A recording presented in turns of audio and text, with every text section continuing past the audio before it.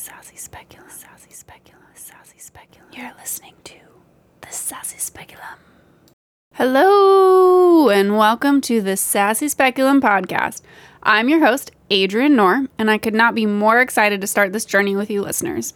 Because this is the very first episode of Sassy Speculum, I thought I'd start off with a little bio about me and some hints about what's to come. As I said, I'm Adrienne. I'm in my fourth and final year of medical school in Portland, Oregon. I'm an absolute lover of women's health, a staunch supporter of women's rights, and a proud fur baby and plant mom. Prior to attending med school, I was a birth doula, helping women deliver babies all over Oregon, as well as teaching birth workers from all over the world about trauma-informed care for sexual assault survivors. This was an international online course that I offer over a period of 6 weeks with lifelong access for anyone who's interested in creating a trauma-informed birthing practice. It involves multiple healing modalities, including yoga, meditation, energy medicine, and talk therapy, so you can choose what fits your practice best. Let me know if hearing more about this is something of interest, and I can post more info for those of you who are interested. And if you're not here for the spiel that I just shoved down your throats, don't worry, because I won't bring it up again. I have an undergraduate degree in philosophy, so I'm pretty sure that this course is actually what got me into med school, as I'm certain many schools gave a cursory glance to my transcript and said, yeah, we'll pass on this spoiled philosophy child, let's grab another boring biochem major. It wasn't until people got to see my meat and potatoes and saw that I can actually do cool shit on top of just knowing the difference between Plato and Aristotle. Unfortunately, for anyone other than philosophy hoes, I had to shove a little bit of philosophy into this first episode when we get to talking about your genitalia. So buckle up and I guess prepare yourself for some philosophy chit-chat further down the line. I feel like I need to put a warning out there for those of you listening. I have a very flimsy filter when talking with people, and unfortunately that means that I have absolutely no filter when sitting in my basement recording this podcast. If you aren't comfortable hearing about vulvas, clitorises, and sex, probably leave now or stay and get uncomfortable, because that's how you learn and become a better person who isn't afraid of their own body. I promise that everything that I say will be fact and science-based. And another promise I can make is that by the end of this, you will understand your body, and if you don't identify as female, then the female body in general, way better than you did prior to you choosing to listen to this podcast. Don't come here and listen just to talk shit. I will not allow mean, sexist, or negative comments. This is a welcoming and open space for education and enjoyment, and if you aren't here for that, then you really can press pause and never come back. Bye! Another statement that I need to make, and I guarantee I'm going to say something wrong here, so I'm just apologizing now. And please, if you want to yell at me, do so respectfully and make sure you turn on caps lock so that I know you're really mad. In this podcast, not just today, but episodes down the line, I will mention the female body and women's bodies. I know that not everyone who is a woman identifies as female, and not everyone who is female identifies as a woman. I fully and wholeheartedly respect that, and in no way, shape, or form am I trying to not include you in this conversation based on identifiers. However, for the sake of time, when I mention women, females, ladies, or whatever lingo I happen to use in the moment, I am referring to those humans who have female sexual organs. Once again, please don't come at me. I'm a staunch supporter of sexual and gender rights, and I apologize that we don't have a concise way to speak politically correct. Okay, phew. I think I've gotten all the logistics out of the way here. Now let's get to why you're actually here. To learn and hopefully laugh at how absolutely ridiculous I am, and to have fun. Obviously, I know what the topic of this particular episode is, and if you looked at the title of this episode, then you kind of do too. But we'll get to that later on. I wanted to give you a little sneak peek right now about some future topics and see if there's anything that you would love for me to cover, as I currently have less than 10 ideas, and obviously I need more if this is going to be a thing. And if no one gives me ideas, then this podcast will probably cap out at 10 episodes. Which it might anyway, as this is technically my community education project, and I only need a certain number of hours, and I might get lazy.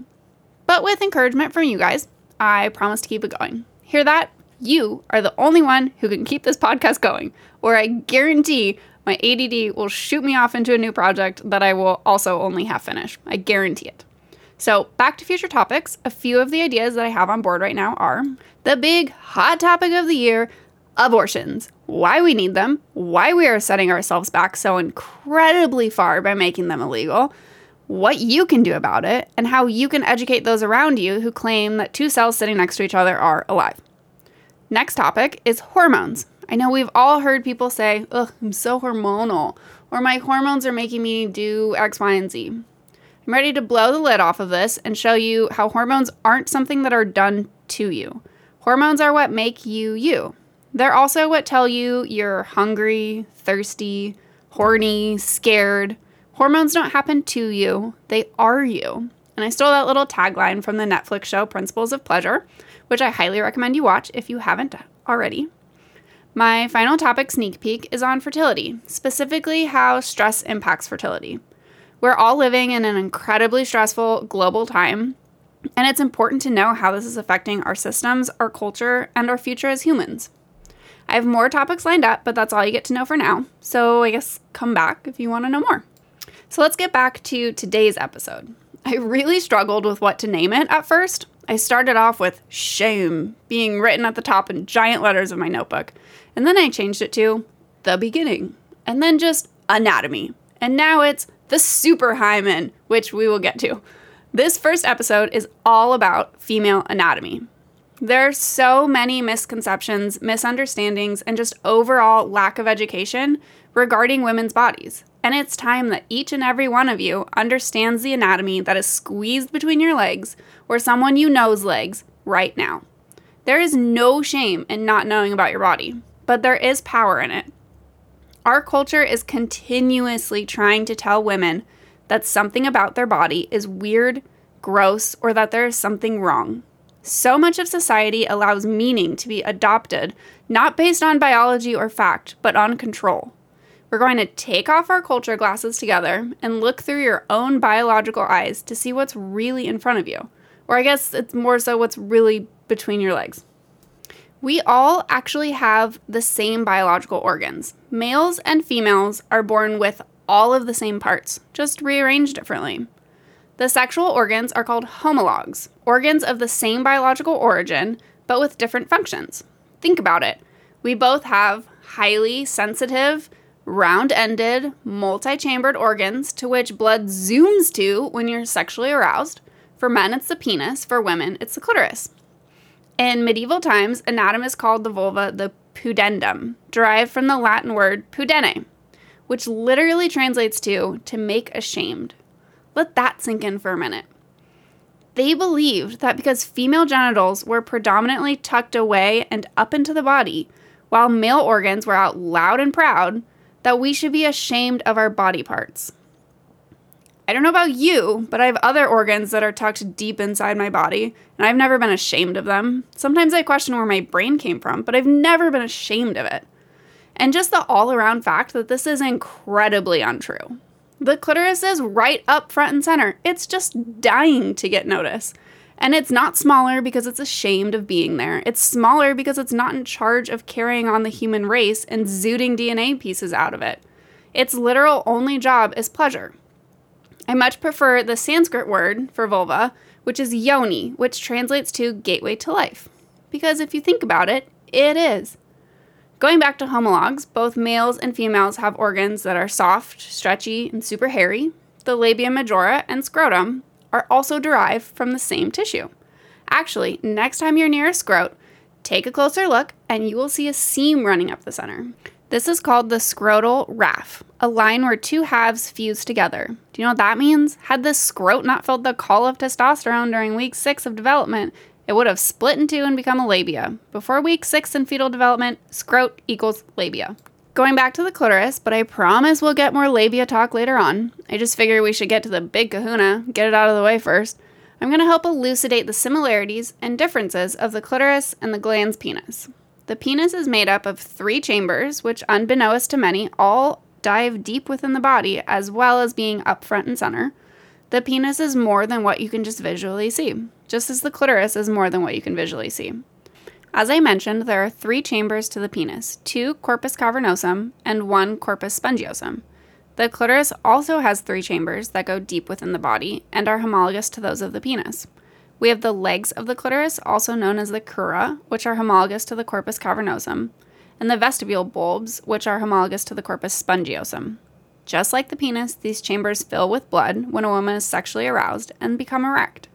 The clitoris also extends all the way surrounding the vaginal opening. It's really not just that little nubbin at the top of your vulva that you can see. Another little tidbit, the clitoral hood, which hides and protects that little nubbin, is homologous to the foreskin of the penis. I'm going to suggest to all female-bodied humans out there to go take a look at your clitoris and understand it. Knowing where the clitoris is important, but knowing where your clitoris is absolute power. Don't let that go to waste. As we'll get to in a bit, there is no normal when it comes to what the clitoris can look like. It can be as small as a bead and as large as a cocktail pickle. This has absolutely nothing to do with how much testosterone is in your body, how sexual you are as a person, your ability to orgasm, or anything. It's anatomical variability, and there is nothing gross, weird, or wrong about it. Speaking about normalcy, let's talk labias, where there is no normal. It's all normal. If your labia is long, if it's short, pink, brown, tan, then guess what? You're normal. Once again, the cultural views of labias don't match our realities. Labias in porn are often digitally changed in order to make them look a certain way. But it's common for the inner labia to be longer than the outer labia, for there to be multiple colors or just one color. Some people have hair that snakes from their vulva to halfway down their thigh, and other people are sparsely furred.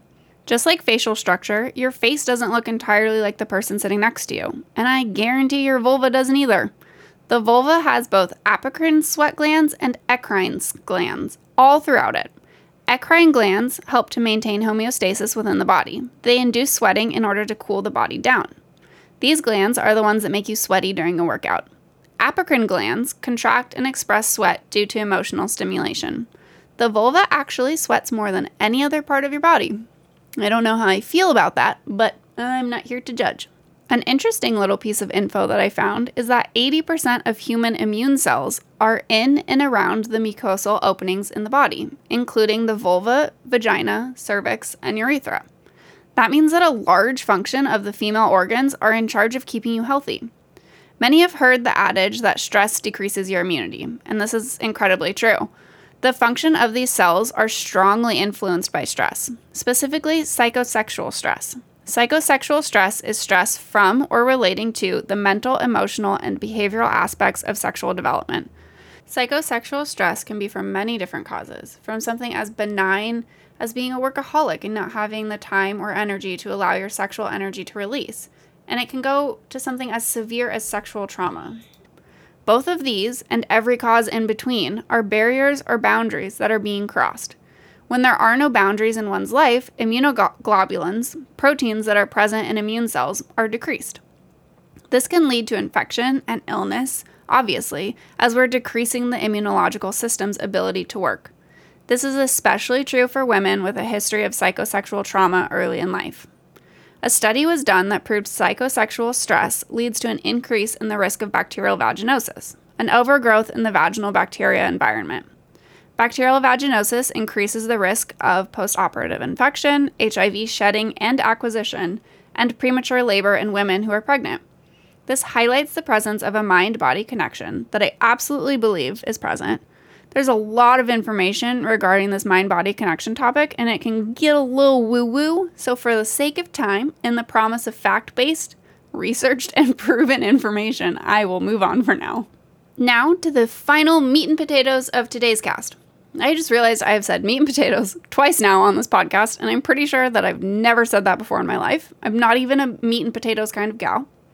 Anywho's, this is what I really came here to talk to you about because it's super fun, and it's even funner to debunk literally everything you've ever known about your hymen. The hymen! I know what I believed the hymen to be when I was young, and after a quick Google search, I learned that I wasn't too far off from what the world believes the hymen to be. Here's what I found the world to believe. The hymen will be irreparably broken once a woman is penetrated vaginally. Here's another one. It is a clear marker of virginity and therefore purity and female worth. This is not just a medieval ideology. In 1981, when Lady Diana Spencer was about to marry Prince Charles, several magazines and newspapers reported that she was examined by the Queen's surgeon gynecologist to ensure that she had an intact hymen. She was 20 years old. In 2019, the rapper T.I. happily told a podcast that he regularly forces his 18-year-old daughter to do virginity checks with her gynecologist with him in the room. making sure that her hymen is still present. Many of us have heard that the hymen can break or tear for other reasons. It's not just having sex. And here is a direct quote from him acknowledging that he is well aware of this. So then they come and say, well, I just want you to know that there are other ways besides sex that the hymen can be broken, like bike riding, athletics, horseback riding, and just other forms of athletic physical activity. So I say, look, doc, she don't ride no horses, she don't ride no bike, she don't play no sports. Just check the hymen, please, and give me back my results expeditiously. Hold on while I go vomit. Oh my God. Also, let's just give a giant fuck you to the gynecologist who allowed this to happen. And I would also like to say that I had to edit out all of my F-bombs, and I just thought that one needed to stay in because it's required. Anywho's, are you ready for your socks to be knocked off? Everything that you have ever learned about the hymen is false. Everything that you and your friends whispered about in the lunchroom in high school is incorrect. Well, okay, there is one piece that's accurate. There can be pain when the hymen is stretched during intercourse if it's not used to being stretched. However, this is not the most common reason for pain during sex, whether it be your first time or your millionth time. The first myth we're busting open is that the hymen is not a freaking freshness seal. If it breaks or tears or whatever you want to call it, it heals itself, just like any other tissue in the body. Hymenal tears actually heal fairly rapidly and with little to no scarring unless the lacerations are extensive. That means a hymen can completely repair itself, and a cursory look by your gynecologist cannot tell if it has previously been torn or has forever been intact. Here's another thing. The hymen is not a wall. View it instead as a curtain. Think about it this way. If someone has a hymenal tissue well into their 20s, and we're viewing the hymen as a freshness seal of the vagina, completely sealing off the tissue, how would menstrual blood escape the vagina?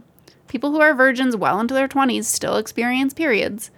So now that you're imagining a swimming pool of stored up menstrual blood in someone's vagina, let's debunk another myth. That the hymen bleeds during first intercourse. The hymen is a fibrous tissue, which means it has very little blood supply.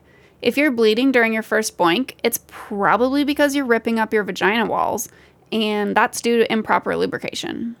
Everyone is nervous for their first time, no matter the situation. Nerves plus not really knowing what you're doing, they don't equal a well-lubricated vagina. Vaginal tears happen, and just like the hymen, it will heal and your vagina will be fine. Here's another caveat. Because the hymen has no biological purpose and is just a leftover remnant from evolution, some women were never even born with hymens. Does this make them impure or soiled? No, of course not. Just like how a woman isn't soiled after she bangs it out with someone she cares about. This idea of the hymen is completely constructed by men's need to control women's bodies, which I know many of us could bitch about for hours and hours, so I'm going to save that one for a different time. Back to hymens. Just like human faces and labias, all hymens are different too. They vary from person to person, and there is no normal.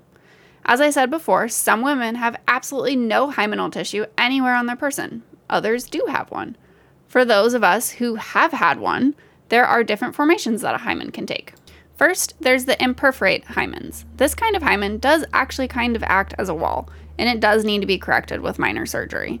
It is done when a girl is young, and there are no negative repercussions of the surgery. With an imperforate hymen, there is a thin but solid membranous tissue completely surrounding the vaginal opening. Then there are microperforate hymens, similar to the imperforate, thin but solid membrane. However, these hymens have between one and many holes strewn throughout it. There are also septate hymens, which feel like a rope of skin stretching from one end of the vaginal opening to the other. Some hymens are incredibly strong and durable, others are fragile. Some hymens last all the way past menopause, while others are gone in adolescence. As a woman ages and has her hymen stretched often, it will become more flexible, and as stated earlier, it's not a rigid, impenetrable wall. Eventually, as hormones change at the end of adolescence, the tissue will begin to atrophy and will be less noticeable if it ever was even visible at all. Here's a little personal story. I remember like it was yesterday when my hymen tore, or whatever you want to call it. Don't worry, I'm not going to get graphic or anything. I was an athlete for my entire childhood before I found the calling of partying in college, which was way more fun than running circles around a field. I was in 9th grade, however. I had never had a boy look at me twice, as I was very awkwardly skinny and very uncomfortable in my own body and soul. I had ridden my bike to school that morning and felt some discomfort down there, but what's new? I have endometriosis, so I was fairly used to discomfort down there. I went to my first period math class, and halfway through class, I was pretty sure I was dying. I left to go to the bathroom and make sure all of my organs were still in my body. It wasn't that painful, honestly, in comparison to endo pains. This was nothing, but it was a different sensation. I'd never felt anything like this before. I sat down on the toilet and cried for a solid 20 minutes before I pulled up my big girl mint green panties and decided that I was going to be a badass and go back to class. I was way more worried that I was going to get in trouble for being out of class for 20 minutes than the fact that I previously thought my uterus had slipped out of my body.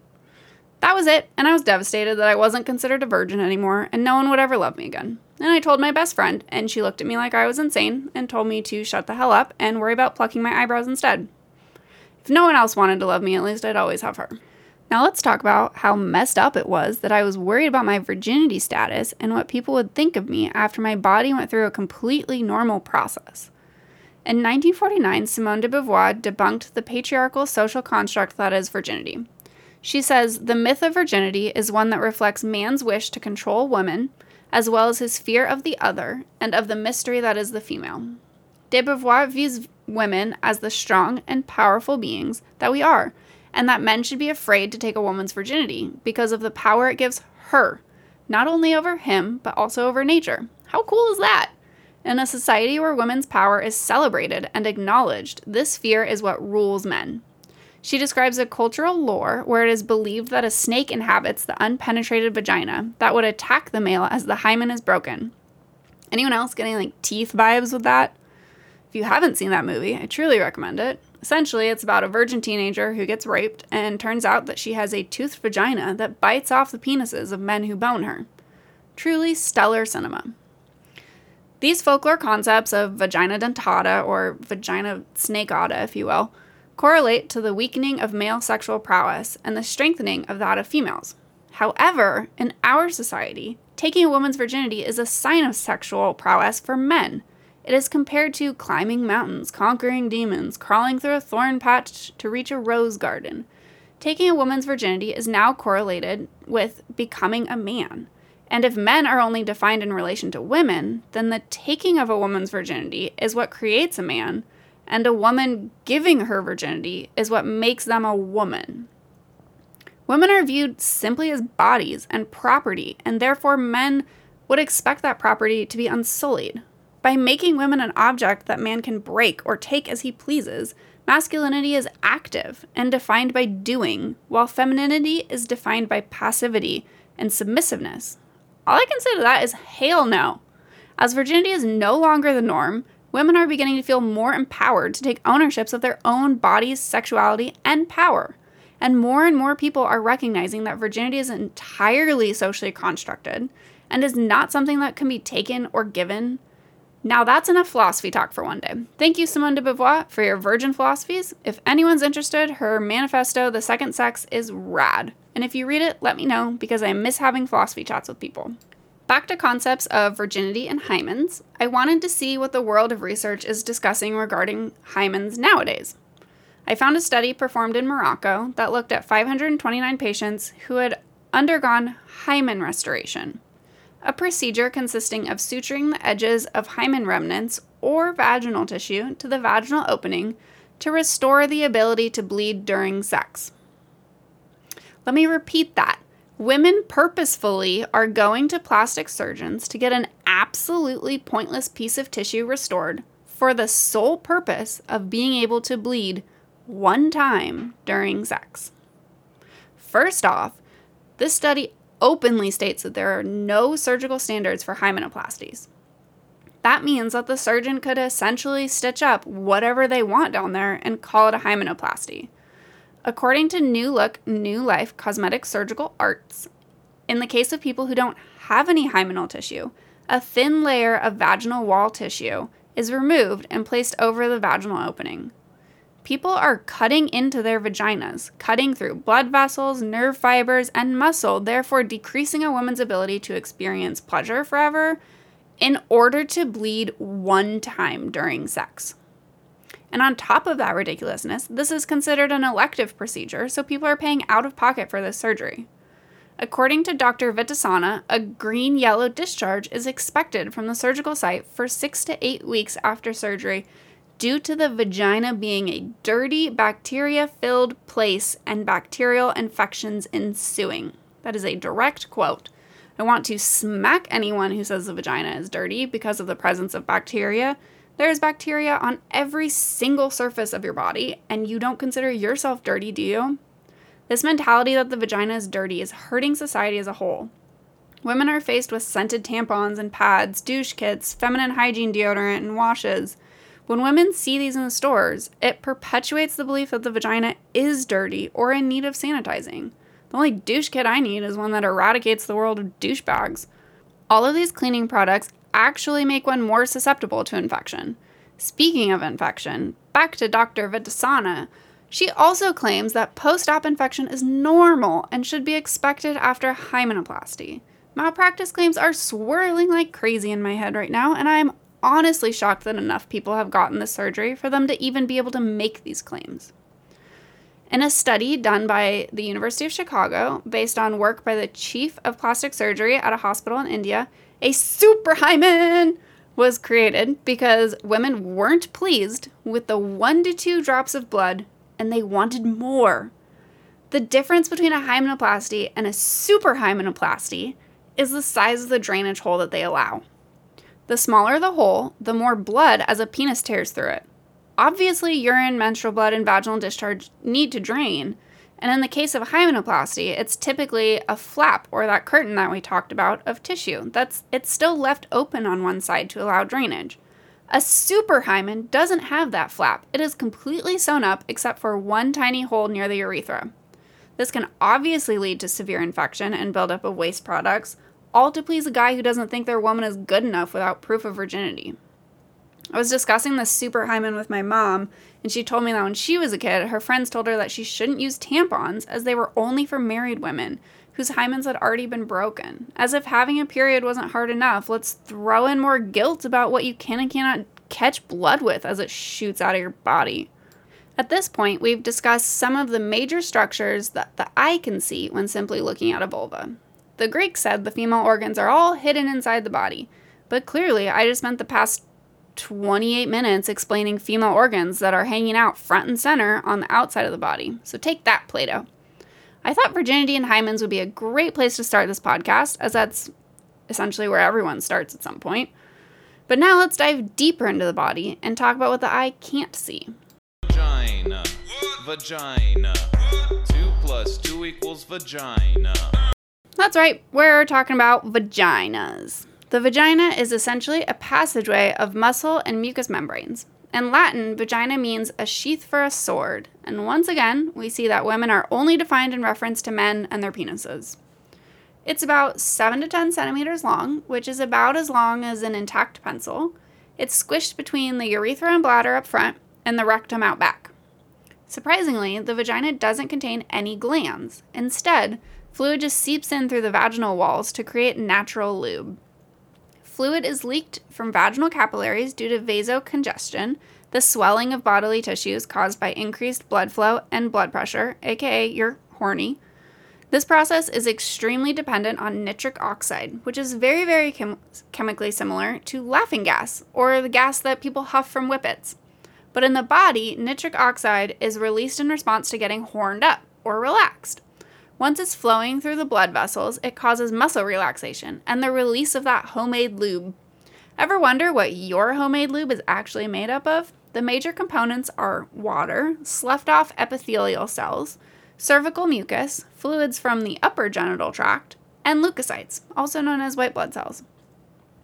Estrogens and sexy stimulation are 2 main factors that increase vaginal fluid and secretion. The vagina has 4 functions, actually. It's much more than just a sheath for a needy penis. The sexual functions that we just talked about, that's one function. It's in charge of the female arousal response as well as sexual pleasure. It's also in charge of carrying menstrual blood out of the body. It has obvious reproduction functions as the main receptacle for sperm and the aforementioned sheath for the peen. And finally, it acts as an immunological defense. It offers protection against harmful pathogens by having an acidic pH between 3.8 and 4.5. That's the same pH as tomato juice or acid rain even. It also protects the body with the use of vaginal flora and chemical signaling. As mentioned before, those bacteria that hang out in your vag are necessary, and they're extremely useful when it comes to keeping up a strong immune response. A healthy body does not need exogenous products to wipe out this vaginal flora. At the very top of your vagina is the cervix. The cervix connects the body of the uterus to the vagina. Its main job is to make and release a thick and sticky mucus for the majority of your menstrual cycle, and during pregnancy to stop sperm from entering the uterus at the wrong time.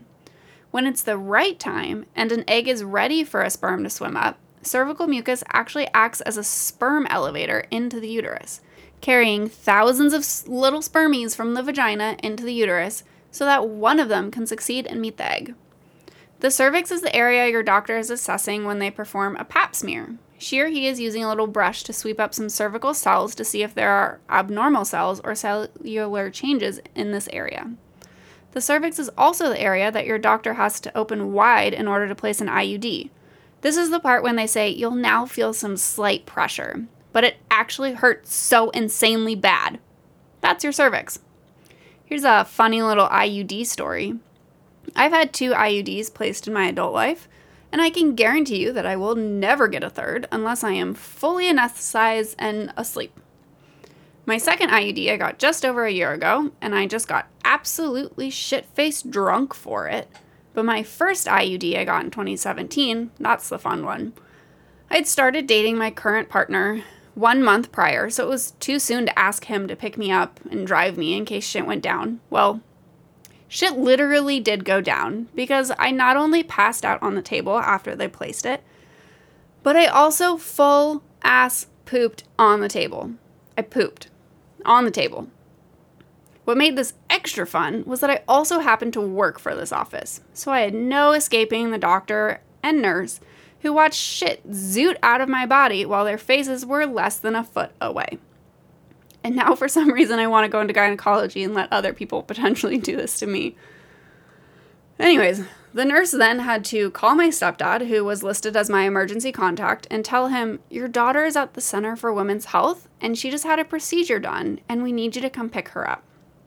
So on top of shitting on people that I worked with, passing out on the table badly enough that I required IV fluids to wake me back up, I then had to explain to my father figure that no, I had not just had a secret abortion, and please take me home to die now. If you ever need to get an IUD placed, I recommend going to a naturopath. We are trained to use anesthetics to place the IUD, so it will be less of the worst thing to ever happen to you and actually feel like that slight pressure that medical doctors promise while they sink literal metal teeth into your organs without any pain medicine. Moving superiorly from this little shithole that is the cervix is the uterus. The uterus is a little pear-sized organ that sits in the low center of the pelvis. At its bottom, it's attached to the cervix. On the sides, it's connected to the pelvic walls by ligaments. On its front, it's attached to the back of your bladder. And at the top, it's connected to the fallopian tubes, which have little finger-like projections called fimbriae that coax the egg up into its system from the ovary. The uterus hasn't been studied very much outside of its role in childbearing, and if that doesn't show you what society thinks of women, then I don't know what will. The uterus is viewed as someone else's potential home only. It is viewed to have little value if no kids are going to come out of it, and its removal is actually the second most commonly performed surgery in America, right behind C-sections. The ovaries are viewed similarly, as many medical professionals believe that exogenous hormones can do the job of ovaries even better than the ovaries can. In a quote from a prolific gynecological oncologist at Dartmouth University, she said, "The uterus is only for growing babies and growing cancers. And therefore they should be removed once it's done growing babies, even in a healthy woman without risk factors for uterine cancer. The uterus is responsible for so much more than just growing babies. It's involved in hormone regulation, sexual satisfaction, as well as bowel and bladder function. This mentality is actually harming women's health and, in essence, the human race. According to the National Women's Health Network, unnecessary hysterectomies have put women at higher risk for heart attacks, strokes, early onset menopause, urinary tract infections, decreased sexual sensation, lack of lubrication, depression, hormone deficiencies, decrease in blood supply to necessary organs, and so much more. 600,000 hysterectomies are done annually in the United States, and by the age of 60, a third of women have had a hysterectomy. The amount of hysterectomies won't decrease until these negative connotations about women's bodies are eradicated. Long story short, the uterus plays a huge role in the health of women, and it's not something to just be removed once it's done pumping out kiddos. Let's jump on this train out of the uterus and follow the fallopian tubes to the ovaries. The ovaries are small, oblong, pearlescent organs just south of the tubes on both sides of the uterus. They are composed of two different parts, the theca, which is the outer portion, and the inner medulla. As I mentioned earlier, many people view the ovaries as useless after menopause, just sitting in the abdomen taking up space. This is also incredibly true. It is true that as we age, the theca regresses and gets smaller, but as one door closes, another one opens, and the inner medulla thrives during this time. The medulla is loose connective tissue that is abundant with blood vessels, lymphatic vessels, and nerve fibers. And it's been proven that the ovaries can still produce steroid hormones for decades after menopause, especially androstenedione, which converts into estrone, one of our estrogens. And believe me, when you reach postmenopause, you need all the estrogen you can get for lubrication, maintaining a stable vaginal pH, mood support, bone strength, sleep regulation, and more. Actually, pre- and postmenopausal ovaries produce up to 50% of androgens in the body, meaning that they're not just inert pieces of tissue taking up space. Scooching back in time to a menstruating female, the theca, or the outer cortex of the ovary, is where the eggs mature. Once a month, as an egg grows, a nourishing fluid-filled sac grows around it in order to keep it safe. This fluid-filled sac is also known as a cyst. At ovulation, the cyst will burst open, and the fluid, called liquor folliculi, is then released into the pelvic cavity with the egg. The egg is then swept up into the fallopian tubes. In the ovary where that cyst was is now a new collection of cells called the corpus luteum. While this is within the ovaries, its main job is actually to make your uterus a healthy place for the egg to implant and for a fetus to grow. The corpus luteum releases estrogen and progesterone to prepare the uterus for pregnancy. Its release of progesterone is the most important job of the corpus luteum. This release makes the uterus larger. It thickens the internal lining of the uterus so that a fertilized egg has a fluffy area to snuggle into, and it also keeps the uterus supplied with plenty of oxygen and blood. If the released egg does get fertilized, the corpus luteum will continue to release progesterone for the first 12 weeks of pregnancy, until the placenta is able to produce enough for the baby. If the egg is not fertilized, the corpus luteum starts to break down after 10 days, causing a decrease in progesterone, telling the uterus to let go of that nice cushy bed it made and throw it away, aka you get a period. For most of human life, we've believed that women are born with all of the eggs that they'll ever have, and unlike men, we can't create more. However, a study done at the Jones Institute for Reproductive Medicine proved the existence of cells in mice that can replenish new eggs throughout a female's reproductive life. This research is groundbreaking and could have life-changing repercussions. It could allow one to control the timing of menopause, increase fertility, prevent premature ovarian insufficiency, recover fertility after chemotherapy, and so much more.